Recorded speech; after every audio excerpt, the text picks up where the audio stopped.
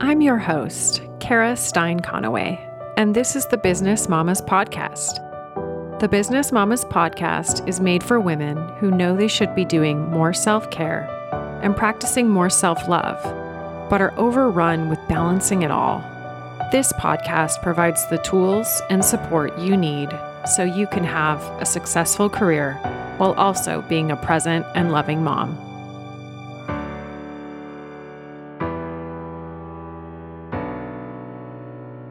Thanks so much for tuning in. In this episode, I talk about how I said yes to my heart's desire, which was to become a mother, even though my mind was telling me that I wasn't going to be good at being a mom. I ask you to think about if there's something calling on your heart that you can't justify or figure out with logic, but that you know deep down is a step that you need to take. Part of the story that I'm going to share with you includes a travel adventure we had in November 2019, shortly before we all stopped traveling due to COVID-19.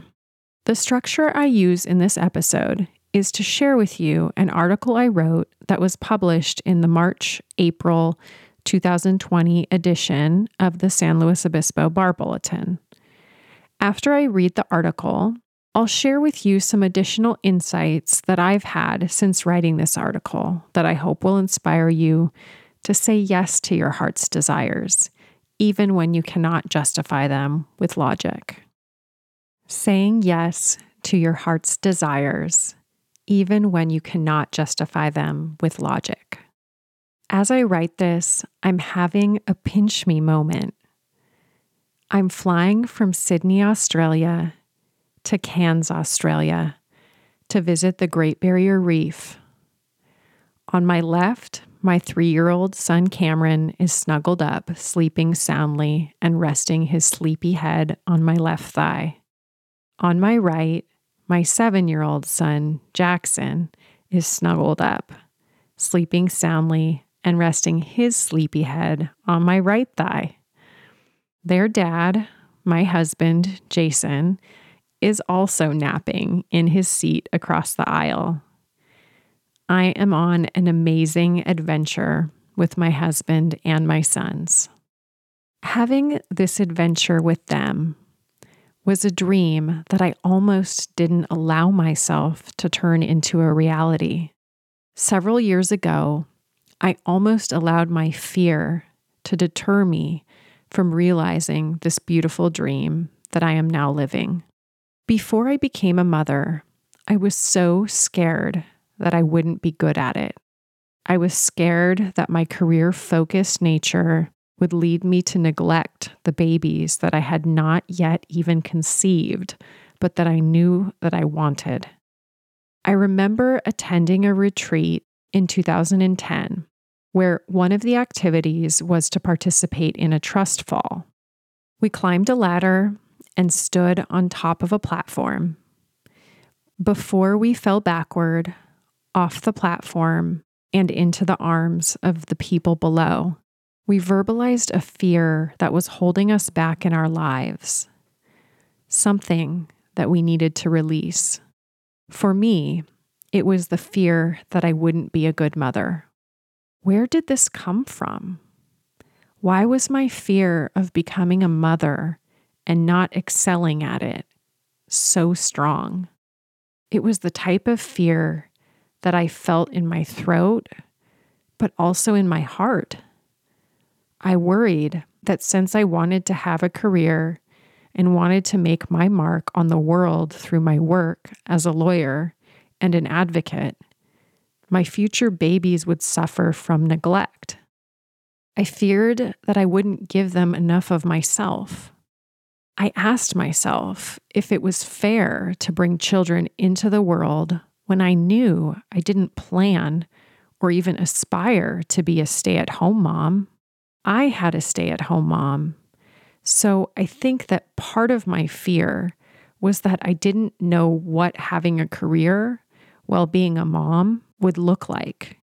I didn't have an example for that. I appreciate that there are many women who, like my own mom, choose to stay home with their children as the next stage of their lives once they have children. But that wasn't what I wanted for myself. I didn't want to stop my career as a lawyer. The life I envisioned for myself involved me having a career where my professional world would be constantly evolving, where I would be learning new things and facing new challenges, and where I would be continually growing. The life I was leading as a Los Angeles County Deputy Public Defender during this time was certainly all of those things. I felt fueled and challenged by the work. It was an honor to serve the clients. New legal issues presented themselves daily.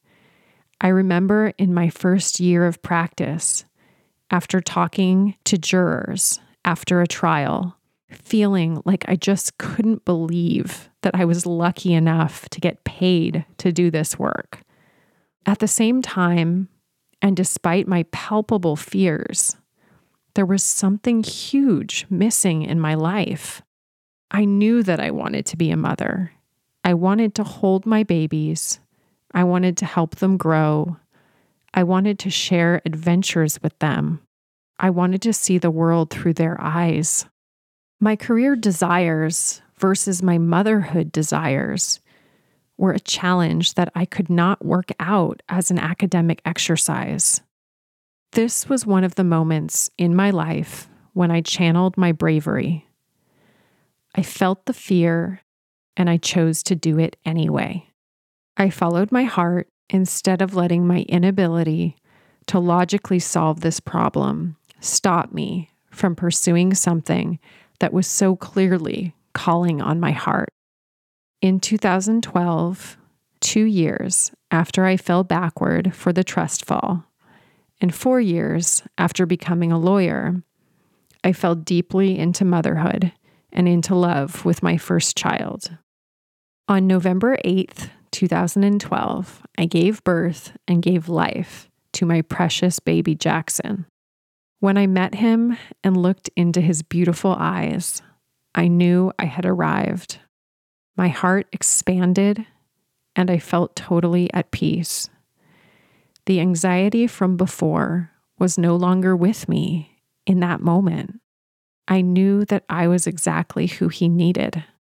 I recently reflected on how motherhood has transformed me as I snuggled my then 6-year-old Jackson at bedtime on the night before his 7th birthday. I breathed him in just as I had done on November 8th, 2012, when I had met him for the first time. 7 years ago, I was me, but there was a part of me that had not yet come to life. 7 years ago, I was not yet a mother. As I celebrated Jackson's birth, and as I said goodbye to my 6-year-old and hello to my 7-year-old, I also honored and celebrated my own ever-expanding capacity for love. My second son, Cameron, joined our family on March 28th, 2016. Every morning, he nestles his sweet little body against me for morning snuggles. I feel his precious 3-year-old chest rise and fall, and with each breath, love fills me and breathes out of me. Recently, when I got home from work one night, dinner was over, teeth were brushed, and my big kid, Jackson, had already fallen asleep. I don't like to miss sharing the bedtime ritual with my children. The bedtime ritual involves me getting to hear about their days and getting to nurture them with stories and snuggles. It's a time of reconnection, and it feels sacred. Staying organized, completing work ahead of the deadlines, and maintaining focus are some of the measures I put in place to help me avoid missing bedtime with my children. Even with all of my best planning, I sometimes miss the bedtime rituals, and I sometimes arrive home after one or both of my children are already asleep. When I arrive home from work after one or both of my children are already asleep, those fears I had from before having children resurface. I feel like I'm neglecting my children. I feel like I'm not giving them enough of me. I try to ignore those feelings and distract myself from those feelings. But honestly, those are the feelings that come up for me. So on this particular night, after being with those feelings of inadequacy, having arrived home after Jackson was already asleep, I turned my focus to my baby Cameron, who was awake and eager for my attention. Cameron picked out his book and curled up next to me on the couch in his room. We read the book, and when it was done, the following conversation took place. Cameron: Mama, you at work all day? Me: Yes. Cameron: You looking at me and my pony picture at your office? Me: Of course, I love the pony picture of you at my office, Cameron. I'm lucky that I get to see your picture at my office and come home after work and snuggle with you too. Cameron: I'm a lucky Cameron that you're my mama. Even though on this night, the time I shared with Cameron at bedtime was short, it was precious, and the words he spoke to me were the kindest words he could have used. I was feeling inadequate, and he reminded me of something that I knew but had momentarily forgotten. I am enough. Becoming Jackson and Cameron's mother expanded my heart in a way that not only increases my capacity for loving my children, but also increases my capacity for loving others and for loving myself. Becoming their mother inspired me to open my own law firm, which allows me to design a work schedule so that I can be there for my clients and also be there for my children. Since becoming a mother, I have become a more compassionate human being. As a business owner, I get to create a culture of kindness and empathy for my clients that I know serves them well during difficult times in their lives. This doesn't mean that there won't be some late nights at the office. There will be those nights. Knowing that I get to contribute to the world in a way that fuels my heart is also something special that I get to model for my boys. Showing them that I can be their mother and be present in their lives while also having a career that gives me purpose in a different way is important to me. I see myself as a multidimensional woman, and I want them to see all the possibilities that they have in their lives too.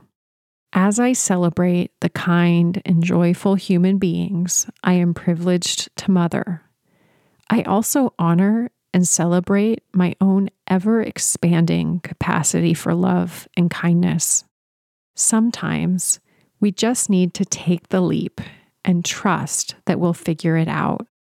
Imagine the beauty in the world, in ourselves, and in others that is available to be awakened by following our hearts and by taking the leap, even when it cannot always be justified by logic. Is there something calling on your heart that you can say yes to, even if you can't justify or figure it out with logic? I challenge you to take a step towards it and see where that takes you. You can probably find a way to make it work in conjunction with your career, like I did. Now I'd like to share with you some additional insights that I've had since I wrote this article. Deciding to become a mom is definitely the biggest decision that I made where I was following my heart and not following my logical brain. Because, like I explained, there just wasn't any logical way for me to be able to work it out in my mind about how this was all going to work out.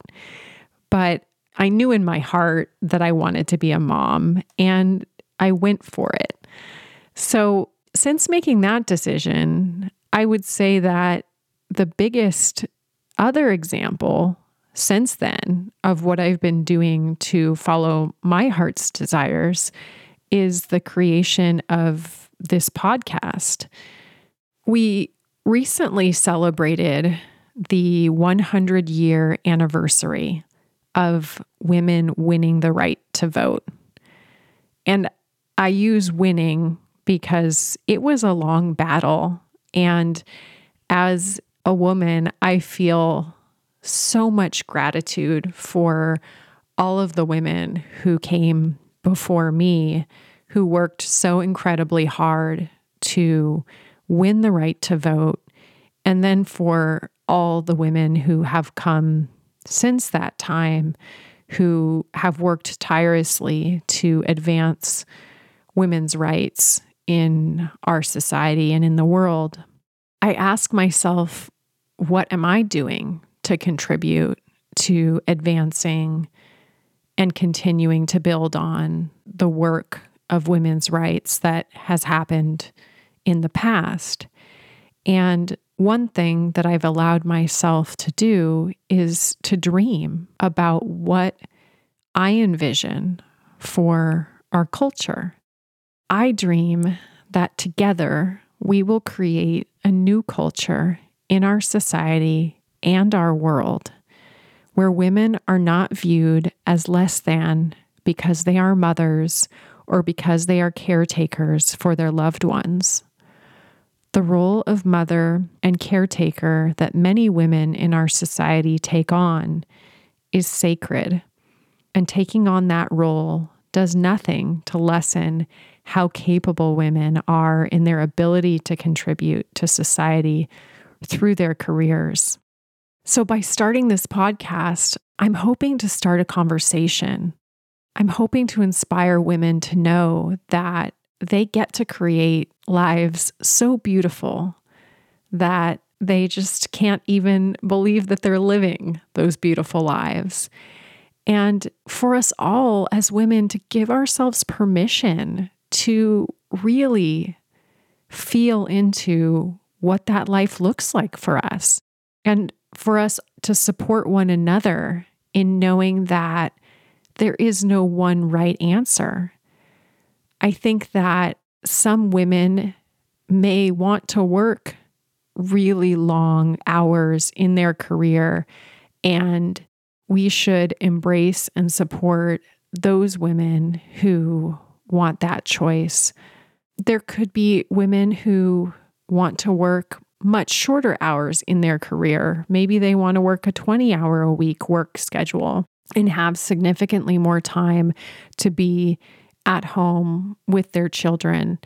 And for them to know that with that 20 hours that they dedicate to their career, that it can be what they create, what they can dream of creating with that time when they choose to be completely present in their work and completely present with their children. And this can look very different for every woman.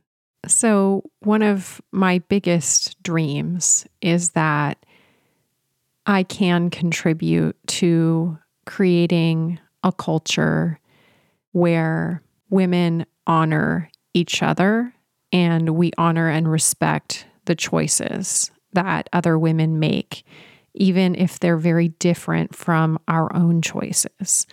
And I think that by really holding each other up and really being that support system for one another when another woman is making a hard decision in her life about a career choice or a family choice or some combination of that, that we as women get to support each other to make the right decision for each individual person without trying to judge from your own perspective of what you think is right for you.